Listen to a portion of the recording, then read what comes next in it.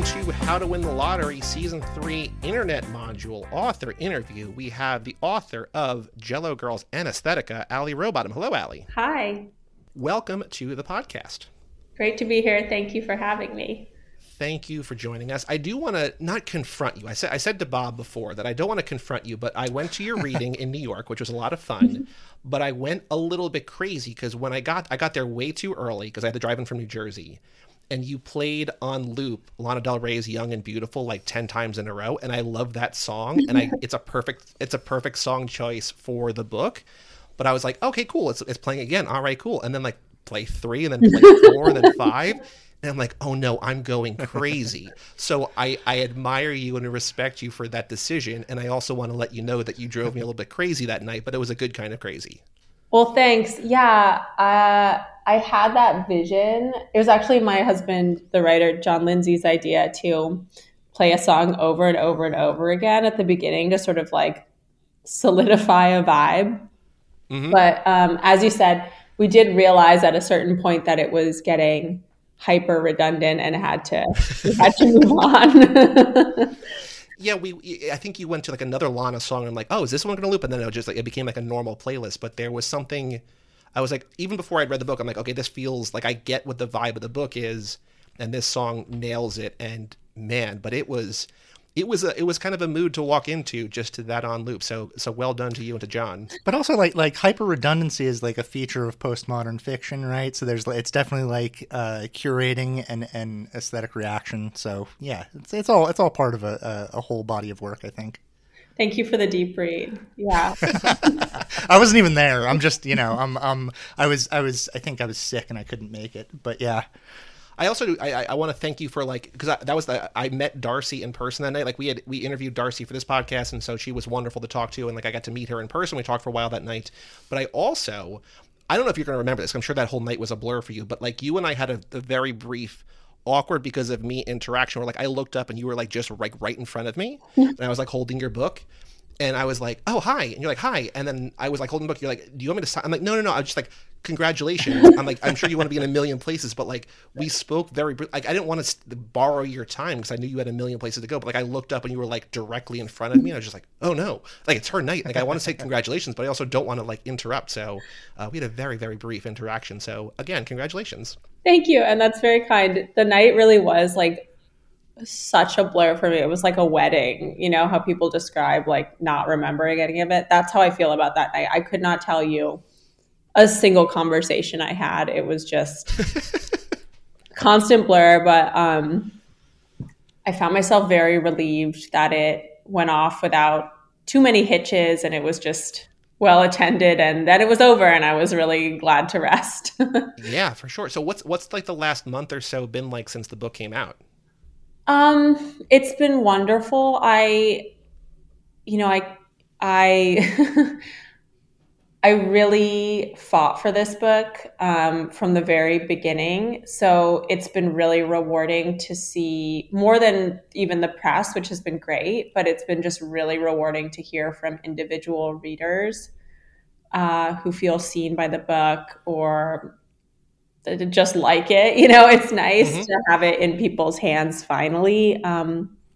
So I would say this past month has at times been overwhelming, but has more than anything been really rewarding and validating, and is setting me up in a nice way to go write the next thing. So that's awesome.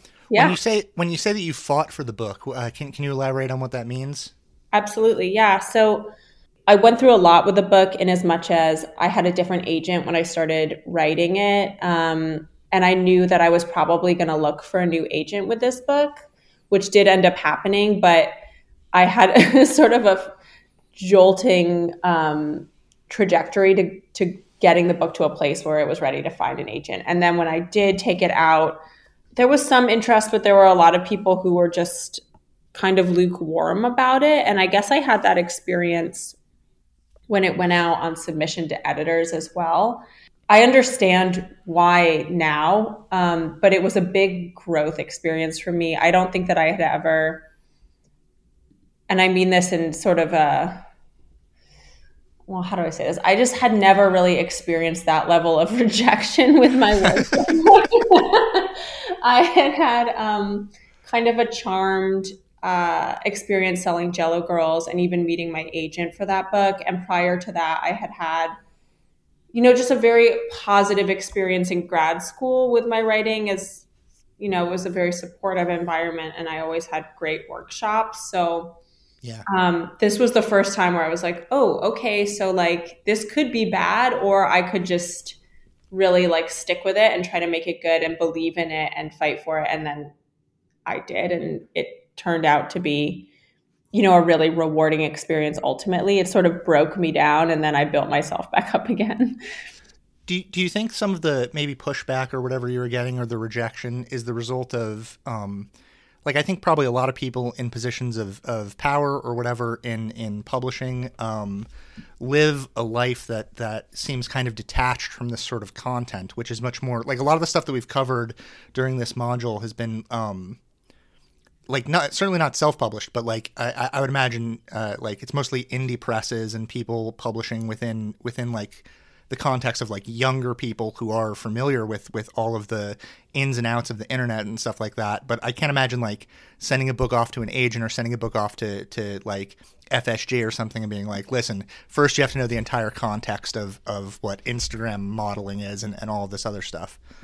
Right. And they're like, I never go online. The internet is my enemy and I avoid it at all costs. I would rather publish another book about like 3 generations of people living in the 1800s. I don't know. It's just a very different, I think, vibe in publishing a lot of the time, for better or for worse. And so, yes, I think you nailed it. I think that there's a resistance, not just to internet content, but I think to morally ambiguous content in general. And then also to sort of lowbrow, I'm putting quotation marks around that, but yeah, subject matter that is considered lowbrow, no matter how it's being written about. Like I wanted to take lowbrow content and write about it in a highly literary way. I thought that would be fresh and fun. And I definitely wanted to take that approach to plastic surgery, which even more so than the internet stuff, I think was a sticking point for a lot of people who passed on this book. But yes, I think you nailed it. I think there is resistance to the internet, and possibly because it's such a competitor with books. Yeah, for sure.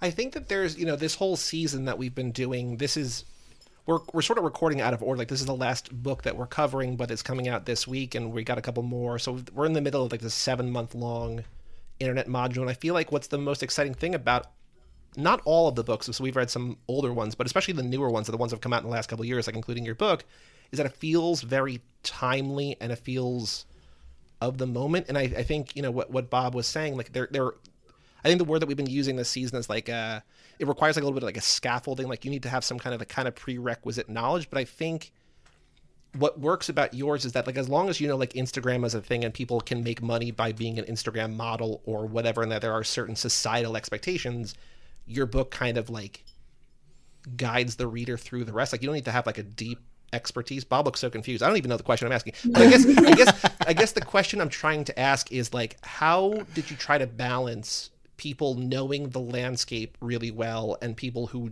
didn't know that this was even like a job or a thing that you could do? What became of utmost importance to me with this book, and I think it works, is just to focus on what I see as the deep emotional underpinnings, not just of the characters' lives, but of the world. So like, yes, it's an internet novel, or could be called an internet novel, and it is about Instagram in some ways, but beyond that, it's really about wanting to be loved, wanting to be seen, wanting to be validated. Mm-hmm. And that to me just seems so timeless that like, yeah, even if you're not on Instagram, surely you can understand that impulse. But also, I knew who I wanted this book to be for. I mean, myself, it's a book that I would want to read, but also I was specifically interested in reaching out to younger readers or like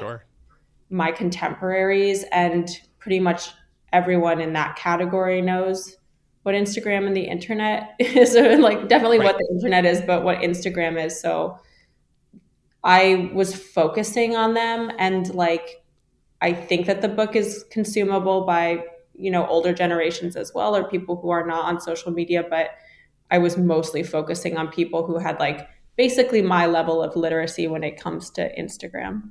Sure, that makes sense. I think there is a degree of timelessness to it too, because it's like, even when we're talking about like the older people who are like, I'm never online, I never do anything. It's like, have you not heard of Pamela Anderson or Anna Nicole Smith or any number of people whose lives have been changed in very similar ways as is written in this book? Like, I don't think that, like one thing that literature does is, good literature is like it accesses universal emotions through specificity, right? So like something like this does transcend generations. You just have to like not be a wildly lazy reader to figure it out. Yeah, I agree. Thank you for saying that. It does feel to me like a timeless story. Like, and I wanted it to be that way. It's sort of like girl comes to Hollywood with big dreams of making it on a screen, and the screen used to be a very different kind of screen than it is today, but like ultimately same wants, same fundamental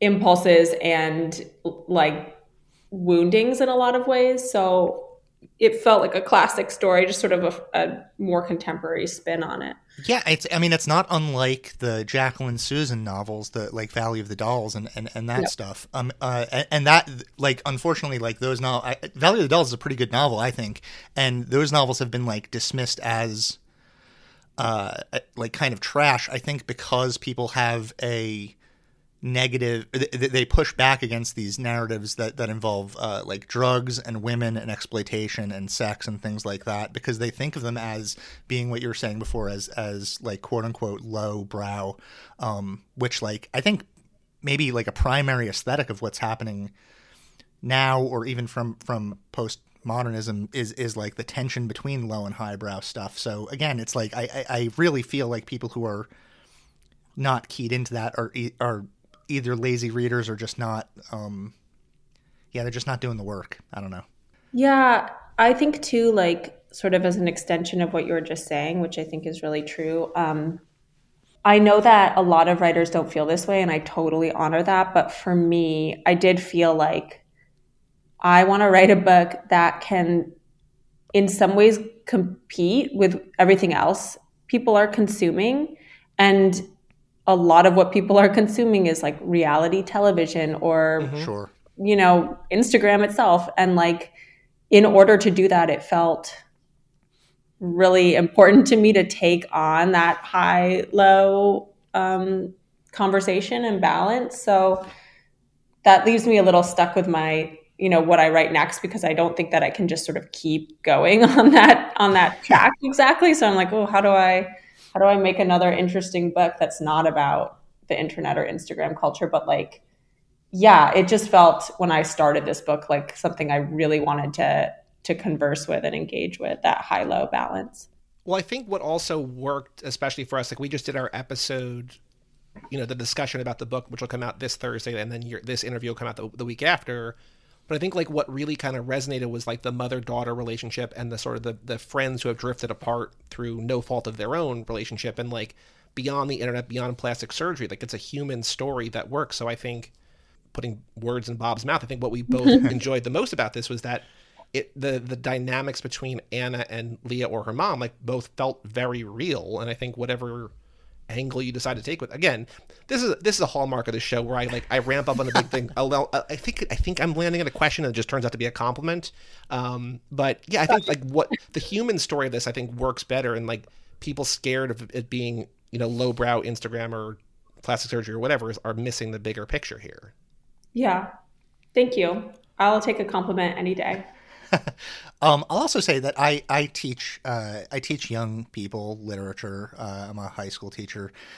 We have like a canon that we're supposed to teach, but like something that's very important to me is like trying to get kids to read living authors so that they know that literature is something that's actually still going on.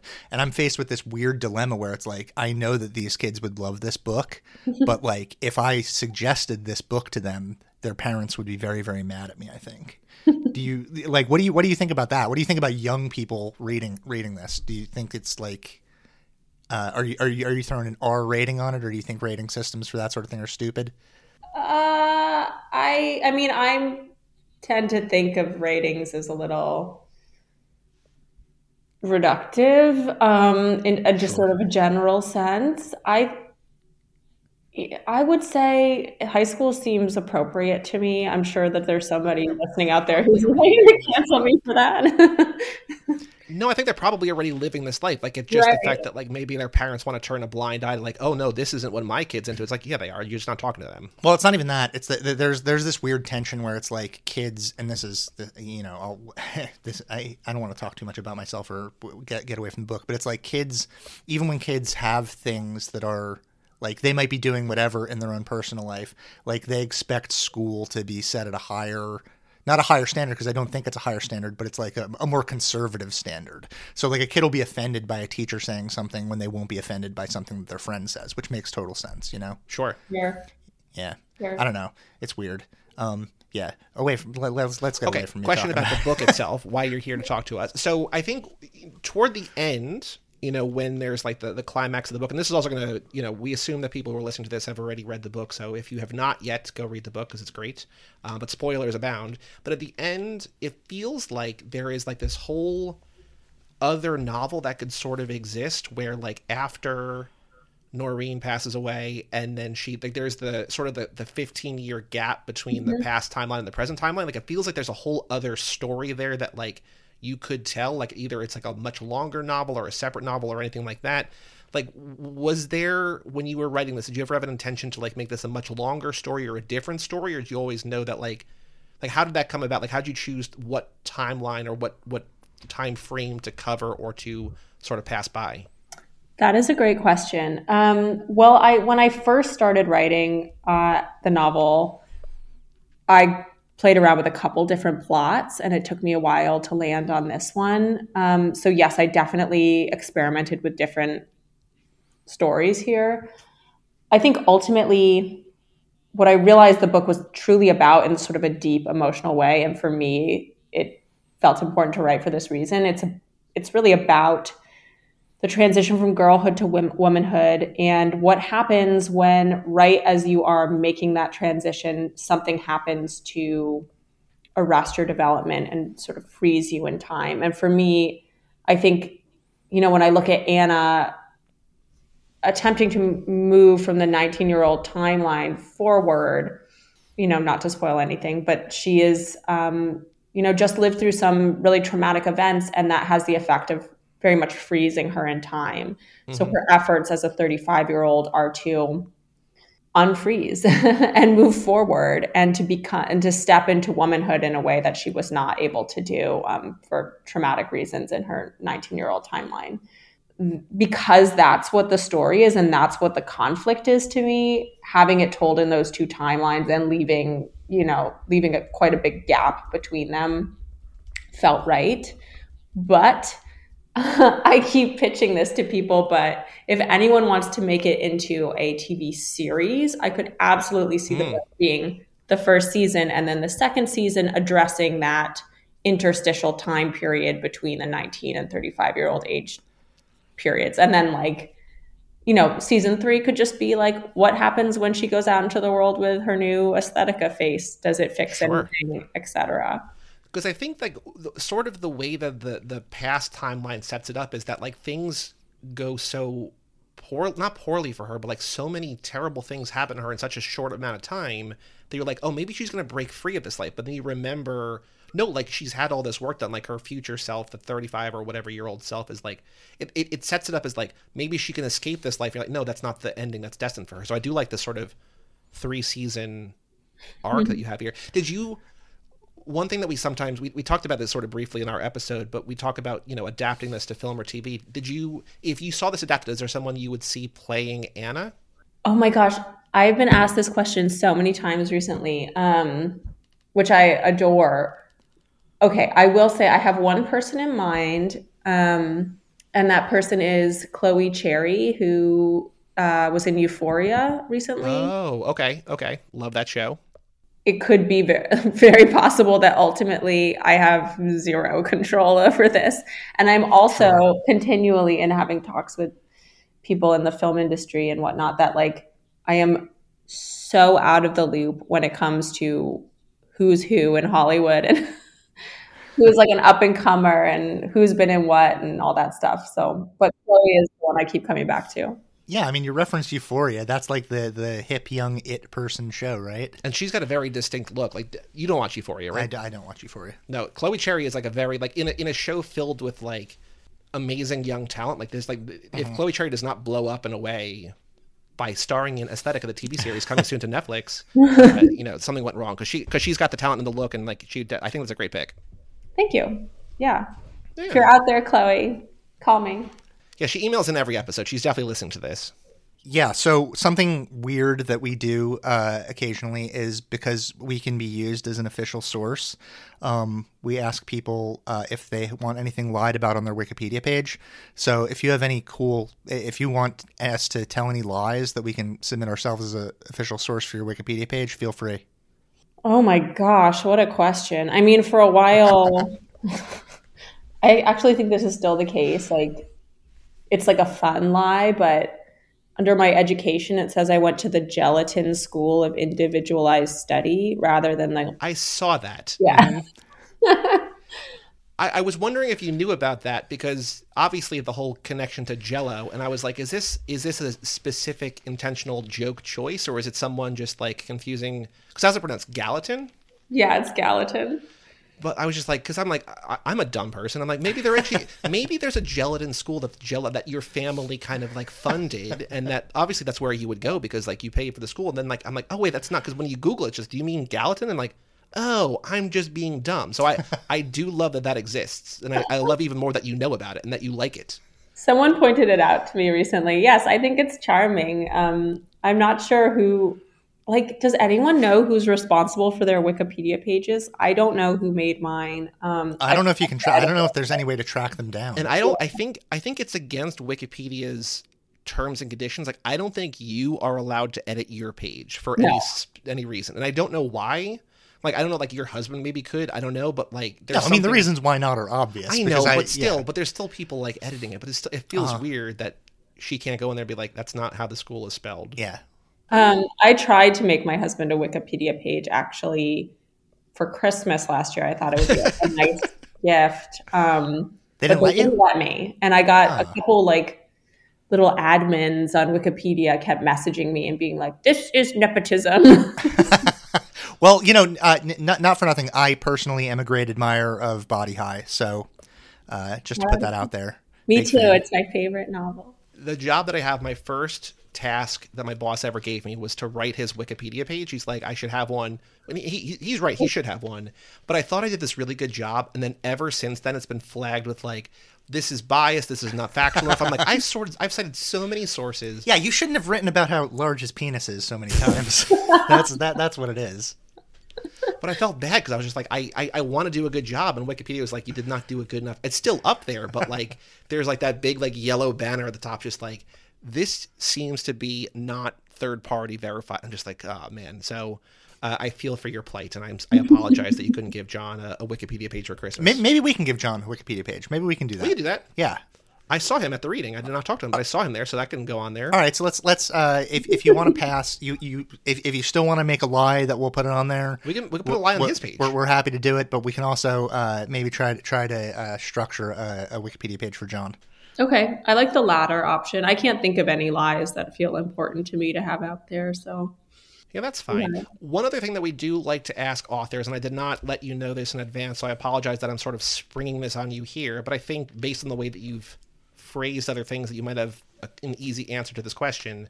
However you want to take this question, whether you want to focus on the internet or plastic surgery or modern living or interpersonal relationships, the way the podcast is structured is that we sort of theme similar books. Like our first season is all about like loss and grief and coming to terms with that. And then season 2 is all like campus novels. And then this has been, for one extent or another, all internet module, all internet related. If someone out there reads Aesthetica and loves this book and wants to read more things that you love, either books similar to this in any way that you see fit, what would you recommend if you were building a little module around aesthetica? What else would you recommend that people read?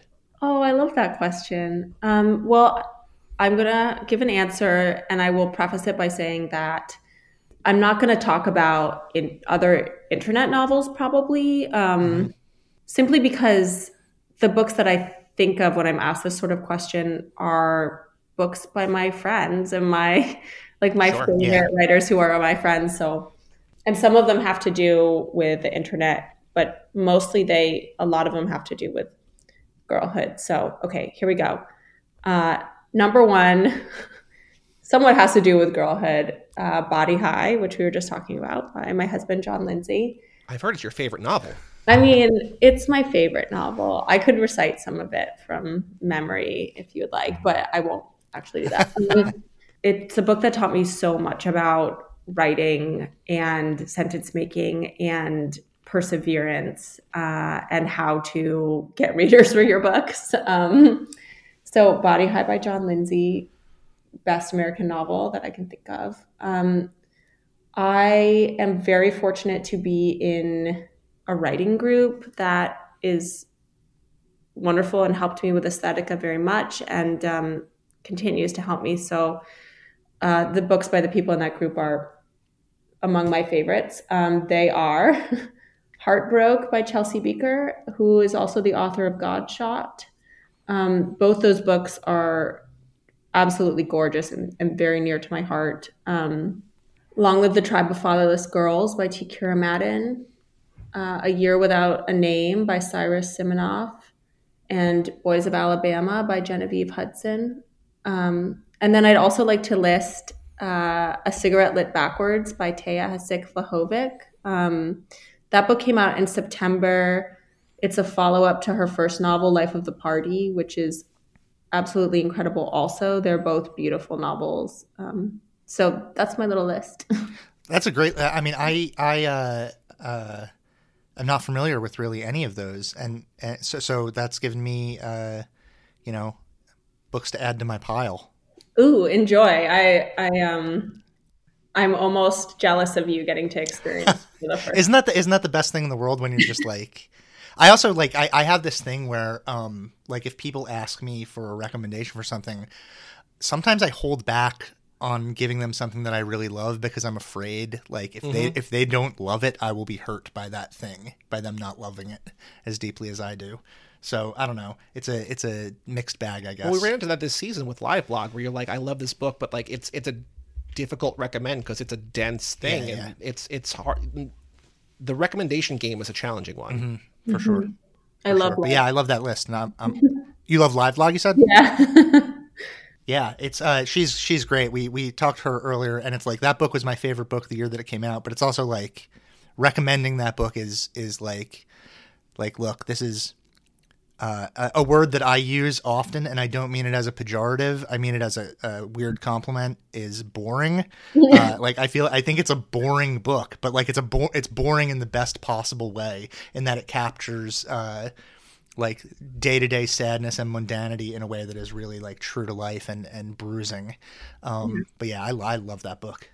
Absolutely. I know people sometimes forget that books can be performances. So, if you're looking to capture mundanity, like sometimes you have to perform it on the page. Oh, actually, it's a very maybe simple, easy to answer question, but I think you definitely win the award for the book that we read this season with the most emojis in the text. Was there ever a discussion about like how to implement those, or whether to use those, or whether that would translate to print? Because like it also is sort of jarring to see them, like they're in context in the book, but like you're still reading a book. You're not like on Instagram, so to just see like the comments and emojis, like it's kind of like a weird, like in a cool way. But like, was there any thought given to that about like whether that would translate, or you're just like, this is part of the experience, and I'm going to include this no matter what? Well, it was one of the earliest things that I incorporated into the text. Like when I was finding my way into the book, it just came kind of naturally to me. And it felt like, I guess I had done a lot of research looking at various Instagram models' comments sections, and just felt really taken by the accumulation, sort of what we were just saying with the books as performance, but the accumulation of emojis and graphics. So that was very early drafts of the novel. And nobody ever pushed back against it. My editor at Soho, Mark Doughton, never said anything about them. The only thing that I was alerted to was that they wouldn't be in color in the book, which was fine. But yeah, there wasn't a lot of discussion, and I'm sort of glad there wasn't, because I think I would have been like, nope, these have got to stay. I have been listening to the audiobook, which I'm enjoying that's doing. Interesting. Yeah, and I will say I find them tedious in the audiobook. How has it come across? Like, does it say like heart eye emoji? Like, what does it actually sound like when they're describing that part? It sounds like that. So and because there's so many of them, you're kind of like, okay, but it'll be like, she'll read the entire handle. So she'll be like, at Cars Are Fun, 2179, heart eye emoji, heart eye emoji, heart eye emoji. And then there'll be like 20 of those. And that because that like is a, like, when I said this in the other episode, but I did a lot of weird research on looking at Instagram influencers and models and stuff like that when I was reading Bob this really book. took one for the team and like spent a lot of time looking at Instagram looking models. at beautiful women. But like the comment section truly is like its own aesthetic experience, and it is like, it's visual. You don't have to read it. It's just like it's like looking at a painting or something. You understand all the symbols, like they're hieroglyphs. They come at you over and over again. DM to collab is something that is like frequent enough that you no longer have to read it. You can just see it, and it like translates that symbolically into your brain. So it's like, that's an interesting aesthetic to apply to a novel, because it is like entirely visual. Did you spend like hours and hours with Instagram models just looking at different like pages and stuff like that? Yes, I did. And I would sort of replicate, like when I was inserting comments and emojis into the text, I would look at different ones and just sort of like, use them as templates. I would spend a lot of time on Emojipedia also. Oh yeah, no, I love that website. I didn't even know that was a thing. It's a great website. But yes, I spent a lot of time, and part of it, I feel like my research for this book was really organic in a lot of ways. And maybe that's always the case when I'm writing fiction as opposed to nonfiction, but it very much came from me just being on Instagram, obsessed with a couple different Instagram models and influencers and fitness influencers. And then it all just sort of becoming a soup that I was trying to find my way out of. And the book was the way I was trying to find my way out of it. Yeah, I'm fascinated with those, like even maybe more so than the Instagram influencers themselves. I'm fascinated with the communities of people who comment on them. There was like a very brief period, maybe when all of the Kanye, Pete Davidson stuff was going down, when I would like look at Kanye, the comment section in Kanye's Instagram, and it would be like the same 7 people repeating the exact same comments for every single post that he did, no matter what. Everybody just wants to be seen. And it was very, it was very bizarre, like the way that people interact with these stars. But then thinking about them as Instagram influencers, like especially lower level ones, it's like there is this illusion that you can actually interact with these people, and like, I don't know, getting at them through comments seems, I wonder how often anyone actually does interact, or if that interaction is ever anything but transactional. Well, I know that like the Instagram algorithm is benefited by interaction. Like there is value in those people. Mm-hmm. So the whole system is like kind of broken. Or if not broken, just like working perfectly, maybe. Or working perfectly. It's a weird place to be. It's definitely a weird place to be. It's interesting that like, I think there is the illusion that these, maybe lower level Instagram influencers will respond and will see your message. But I think there's also simultaneously an expectation that they won't, or that they're blank slates. I mean, I sometimes feel like this too in my like small role on Instagram, where it's like, do you think that I'm not going to see that comment, or do you want me to see it, or is it a little bit of both? Because it kind of seems like it's a little bit of both. Do you mean like mean comments, or comments like like the grosser stuff? Yes, I think.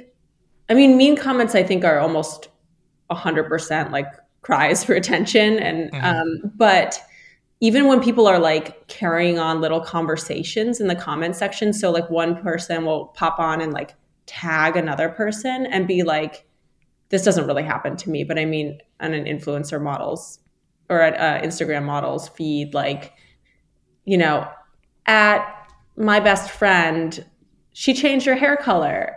This would look good on you. And then the friend responds like, oh, I don't know. I think that would make me look washed out. It's like a whole little world takes place in the comment sections that really have nothing to do with the model herself. Well, I think that's a thing about the internet. Like, we're in a bunch of different text threads with like the same people, but like slight variations on the groups, and like a message gets sent to a thread. Like, there's no reason for this to be like in a public discourse or a semi-public discourse, but people just don't know how to, like, I think there's like a lack of like, not like poor behavior, just like a lack of understanding. Like, oh, other people don't need to see this conversation. It's just a very weird way that we've all, I guess, because if you're in a feed of 1,000 comments, like, oh, they're never gonna see this, but like they probably will.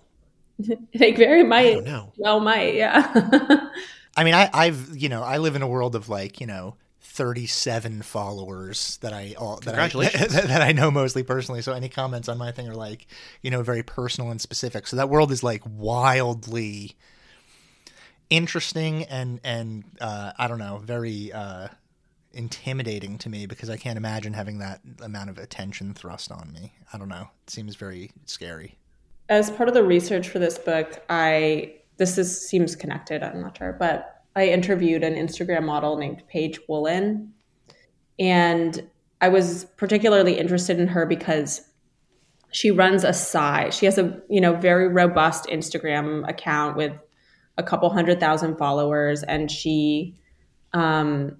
but she also has this side account called Dudes in the DM, where she will post screenshots of DMs that she gets from men mostly, or like, if you want to submit a screenshot of a DM that you got, she'll post that as well. And they are truly horrifying. Yeah. And I guess it feels predicated in some way on the expectation that she'll never see it. So they're just like depositing hate into what they think is her message request folder, but she sees it and posts it a lot of the time. And to me, it was one of the things that helped me really realize the sheer amount of hate that it seems to me like particularly women and women who choose to self-objectify in such a way on Instagram are subject to.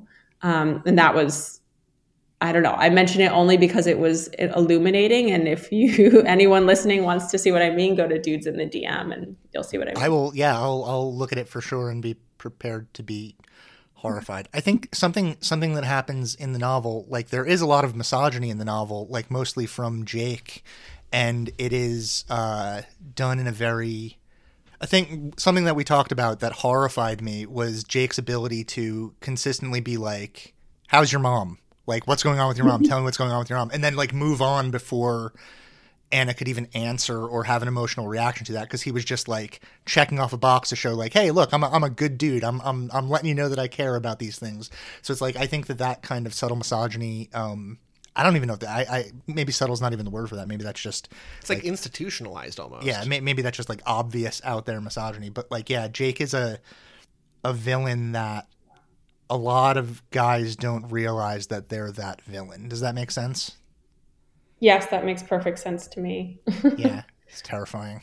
He came together really quickly for me in the writing of the book. Like, he was almost fully formed from the jump. And like, the one thing that really helped me understand him and understand what it was I was writing was I was listening to a lot of podcasts about Epstein and Weinstein, and like, that sort of took me into this rabbit hole of podcasts that are talking about coercive control and how these abuses that are less sort of clear cut take place, and what kind of tactics are used and sort of the various manipulations, all of which felt very, I don't want to say familiar to me. Once I started to listen to them, I was like, oh yeah, like I know people like that, but he's a character that is very much built on some of those classic coercive control tactics, like, you know, showing care at the same time you undercut someone, or, you know, framing something as someone's choice when it's totally under your, or it's totally been by your pressurized, or, you know, that kind of thing. I mean, he felt immediately familiar to, I mean, you know, I am a straight white cis dude with all the privileges in the world, and that character felt immediately familiar to me. Even like I guess Weinstein and Epstein are like the huge, large scale version of that. But I recognize that stuff from like guys I went to high school with who are just like charming and manipulative, but you could like recognize that they were being manipulative in a very like specific, strange way that like is also like rewarding, because he is like in some ways providing a service, and that's what allows him to be so like brutal and have his like abuse sort of hidden by the various curtains of whatever he's providing for Anna. Mm-hmm. It's all bad news. It's all bad news. I mean, because it's the hyper competitive, like, oh, if you don't want this, like, there's a million other girls who look exactly like you, if not better, who will like take your place in a heartbeat. So it's just the whole system is terrible. All systems are terrible. And yet we must live within them somehow. And yet we must live within them. Yeah, I just had an anarchist awakening right now. Do I have this right? That you have a PhD in literature? Is that correct? Yes, literature and creative writing. Literature and creative writing. I was going to ask what your dissertation was on. My dissertation was 2 parts. Part of it was Jello Girls, so it was a creative. Oh, okay.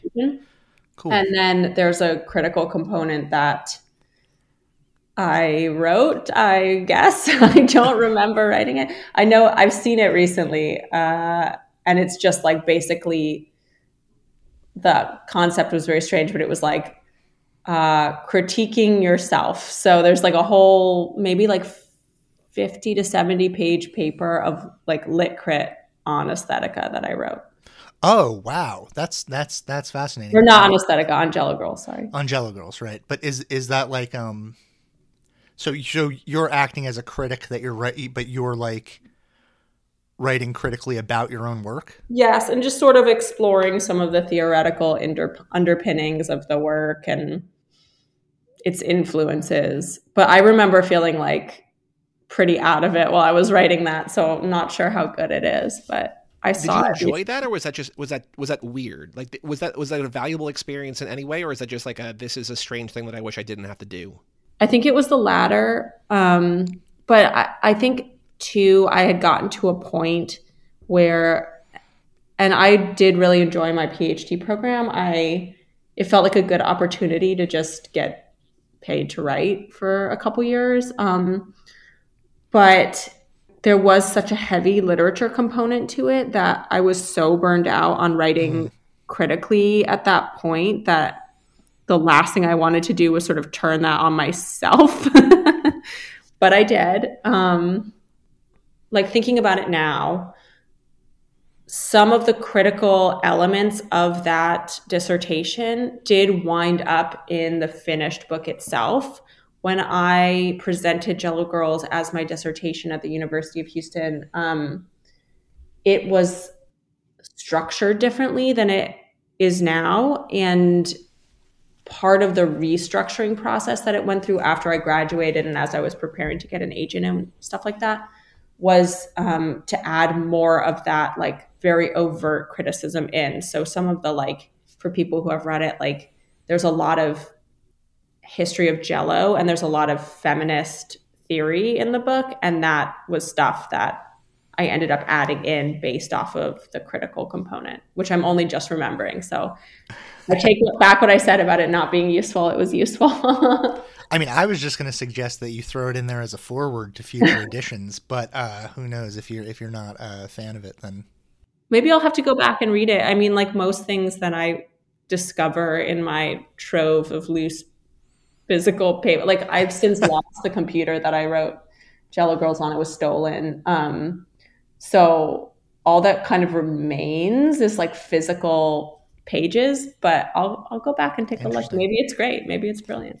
So you're telling me someone out there has a computer with like the original copy of that book on it? Yeah.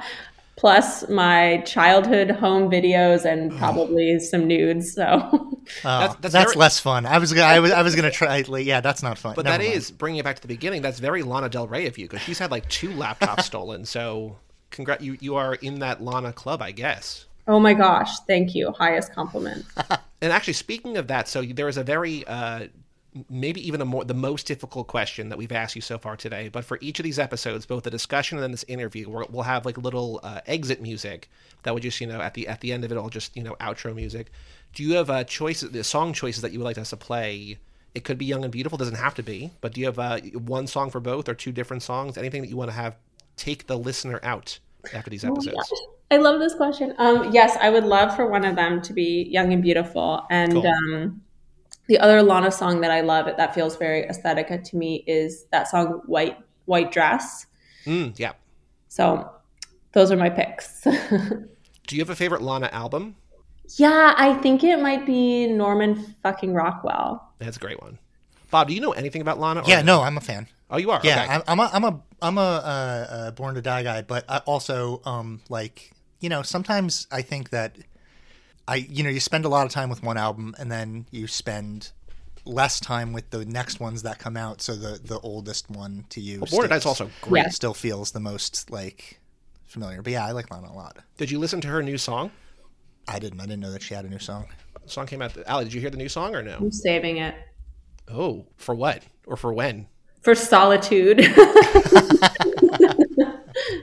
Here, this is the title of the song, Bob. I want to get your take on this because this is new to you. Just the the song title, is called, don't play it though. Did you know that there's a tunnel under Ocean Boulevard? I love it. Cool. Because that also there's a whole conspiracy theory world, and that fits in with her chemtrails over the country club. But the conspiracy theory world of that everything's made up of subterranean tunnels and things of that nature, which fits in with her sort of paranoid Americana aesthetic.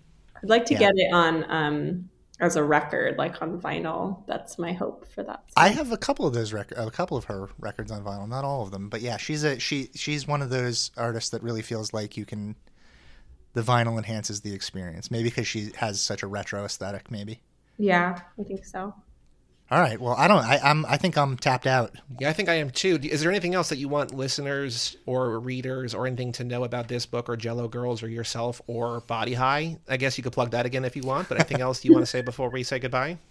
I don't think so. I mean, give us a chance. See what you think. That's what I want. Listen. Oh, actually, here's I don't know if you see them as like complementary pieces or related pieces or not, but if someone has not read either of your books and they want to read both, is there one that you would recommend they read before the other, or either order works?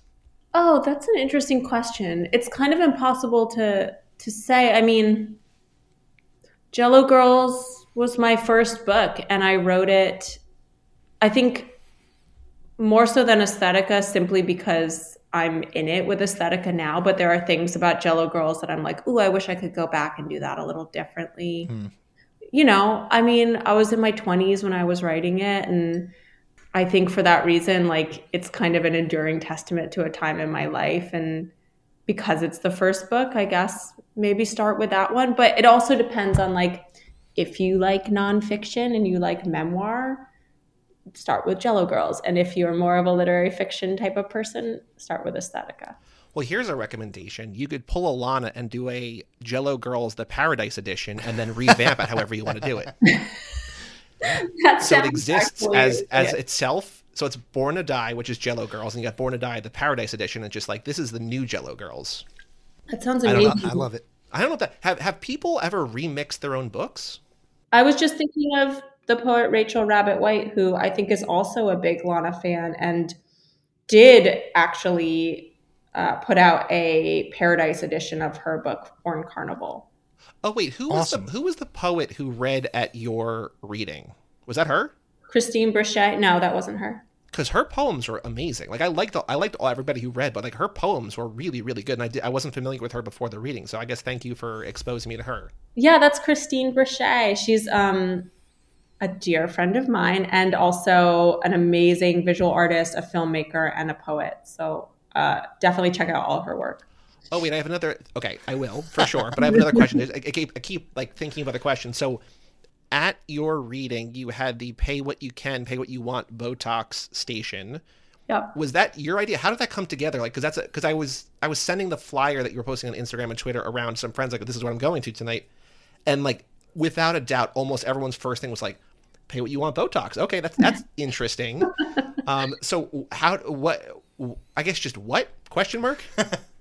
So I'm pretty sure that I was brainstorming the party for a long time, and I'm pretty sure that that was my friend's idea, Goots Guterman, who is one half of the Drunken Canal. I'm pretty sure that was her idea initially, and then it stuck with me. So when I like really got into party planning some months down the road, I was like, how do I make this happen? And I was very fortunate to find an injector under the handle at NYC Injector who was willing to work with me and like find a way that to make it like financially possible to get a couple, like 30 people Botox in the course of a night.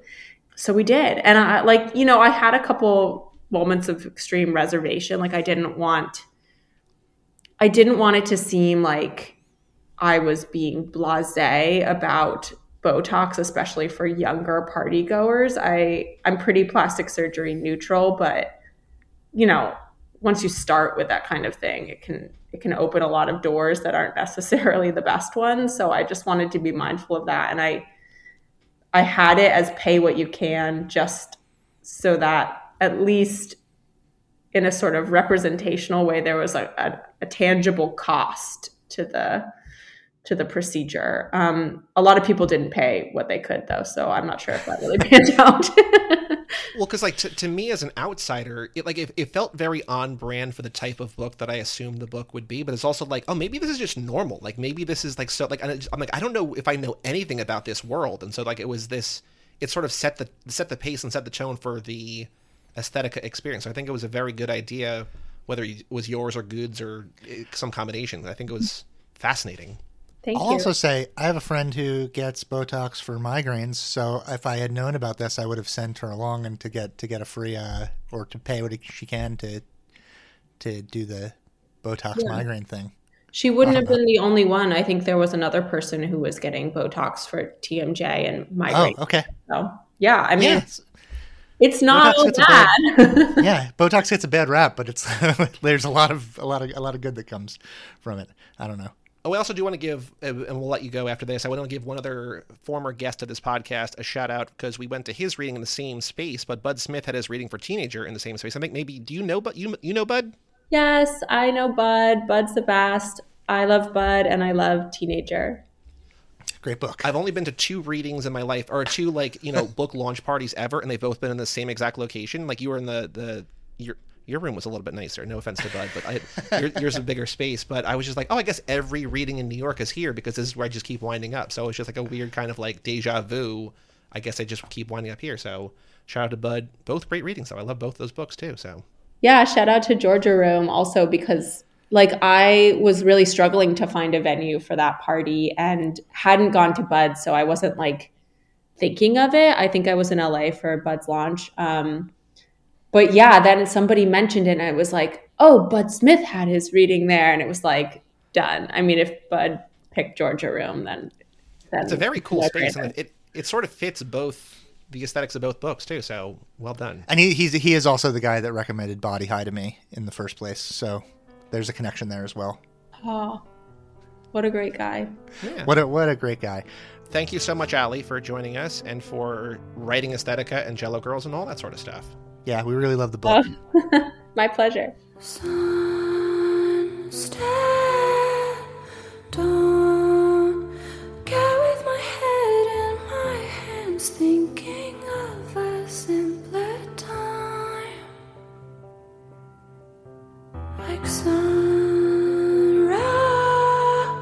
feel small, but I had it under control every time. When I was a waitress, wearing a white dress. Look how I do this, look how I got this. I was a waitress, working the night shift. You were my man, felt like I got this. Down at the Minute Music Business Conference.